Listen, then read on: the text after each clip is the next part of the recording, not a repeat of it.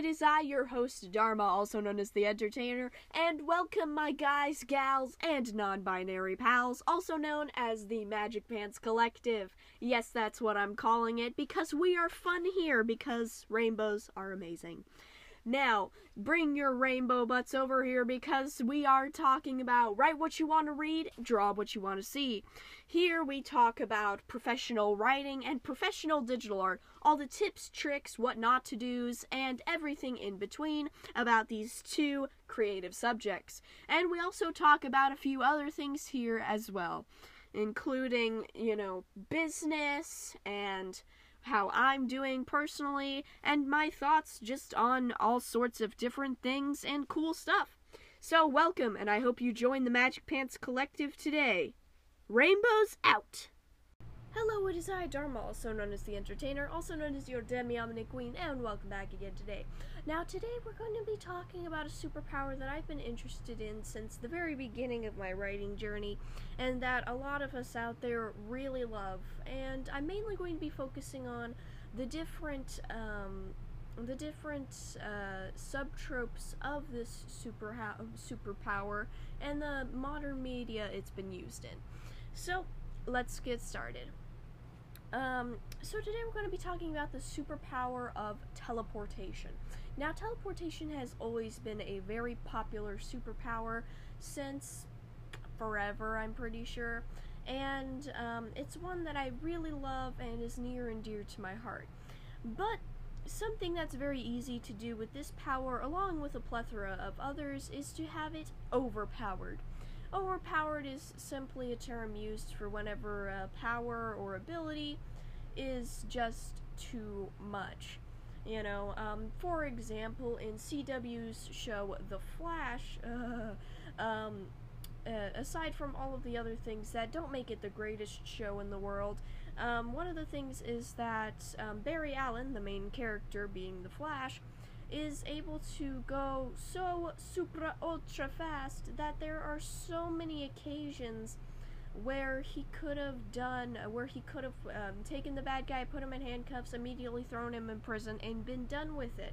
In fact, for almost every single villain he runs into in every single season, he can do just that. The only excuse he has for certain villains is that they're also super speedy people, and they could potentially run away, unless they're doing what they always do in the show, which is doing their super evil bad guy monologue, which you could easily catch them off guard whilst they're doing that. So it's one of those things where if your character's superpowers are so powerful, in the case of The Flash, where he could literally, even in the beginning, just scoop up any superhero that wasn't too heavy for him and throw him into jail immediately, it kind of leaves your audience frustrated. So, I figured today, with the superpower of teleportation, we'd look over some of the ways that teleportation is restricted in a way to where it's not too much. And can't automatically fix every single problem that your characters have. Doesn't mean your audience still won't find loopholes, but hopefully they won't be as frustrating as the dang Flash. Dear goodness, I never thought a show would have so many loopholes. But anyways, so let's begin. So, first off, we're going to be looking to the Harry Potter series, specifically.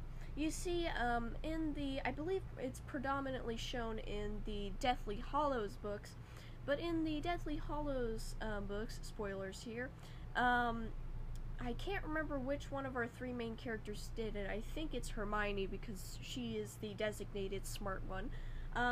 She decides to use the teleportation spell, I can't remember the name of it, so we're just going to call it that, in order to get her, Ron, and Harry out of a pretty sticky situation with the Dark Lord himself.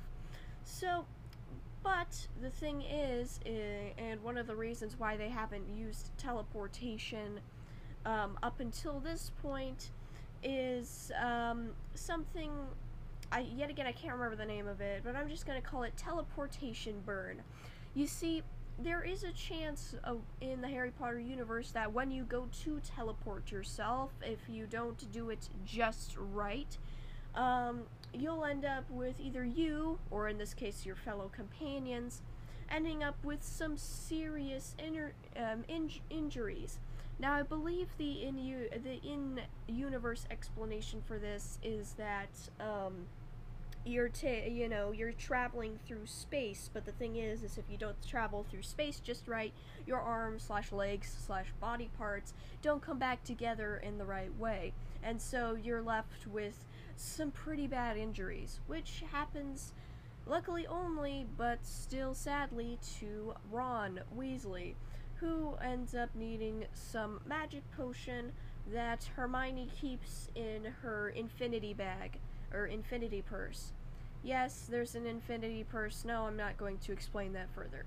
So that's one of the things that you can do for teleportation, is risk the injury sustained if the teleportation isn't done correctly. Like, for example, if your characters are scrambling and are not calm enough to correctly do the spell / use their ability, then they could end up coming out the other side with some macho injuries.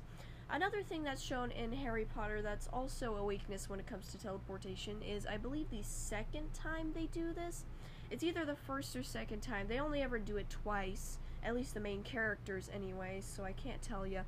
But either way, one of the bad guys, Miss Crazy Hair, throws a dagger into the teleportation cloud while it's still visible, allowing it to teleport along with our characters. Now, instead of coming out the other side being perfectly still or something like that, the dagger instead stabs one of the characters in transit, so they come out the other side a little bit dead. So, that's not fun. But yeah, that's another thing that could be used as a kind of weakness.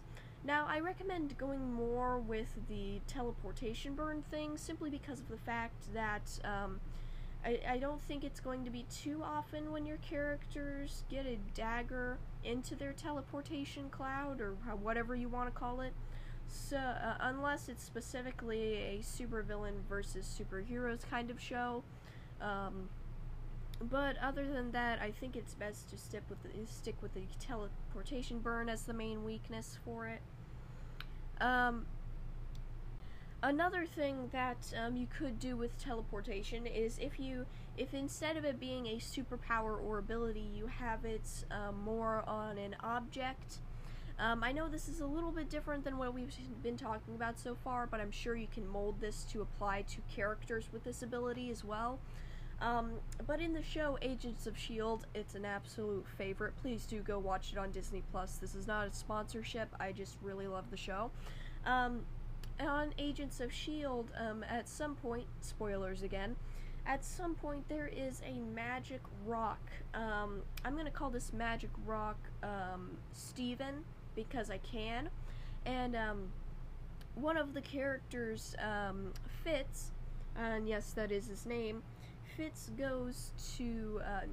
ends up containing this rock, and his love interest character decides, you know what, I'm gonna give it a little touchy touch, even though we know this rock is probably a bad thing, and this is probably a terrible idea, but whatever. And so she goes and gives it a touch, and what it does is it teleports her to an unknown planet in quite a wee ways away, and she has no way of getting back. Now, there are two different weaknesses that you can take out of this example. Number one, the where it teleports itself. You see, the rock doesn't give any indication of where exactly it's going to lead you to, and this could be molded where in other stories you could have this magical object teleport to a bunch of different random locations or just the same location. But this is a weakness that you can take out of it. Like you said, you can mold this to being a superpower where they can teleport, but you never really know exactly where you're going to end up. But it could also be useful for getting out of a sticky situation where you know you're about to die. So, it's one of those things where it's a trade-off. Like, on one hand, you don't know where you're going, But on the other hand, like, do you really want to die right now, or do you want to have a fighting chance just on a different planet? So yeah, that's one weakness to take out of this example. Another weakness that you can take out of this example is the fact that there is no way back. Now, I think these two in combination is pretty good, but you know, using one or the other I don't think would be too bad. But yeah, so the other weakness you could take out of this is that you can't get back once you're there. Somebody has to come through and get you. In fact, that is the solution in the show, is that The Rock, there's some sort of ritual thing. I can't really explain it in a short amount of time, but there's basically a ritual in a certain, like, really old church that is done that allows The Rock to open up as a portal and stay open for about an hour or so, I think is what the show said, allowing the people on the other side to get to their fallen friend.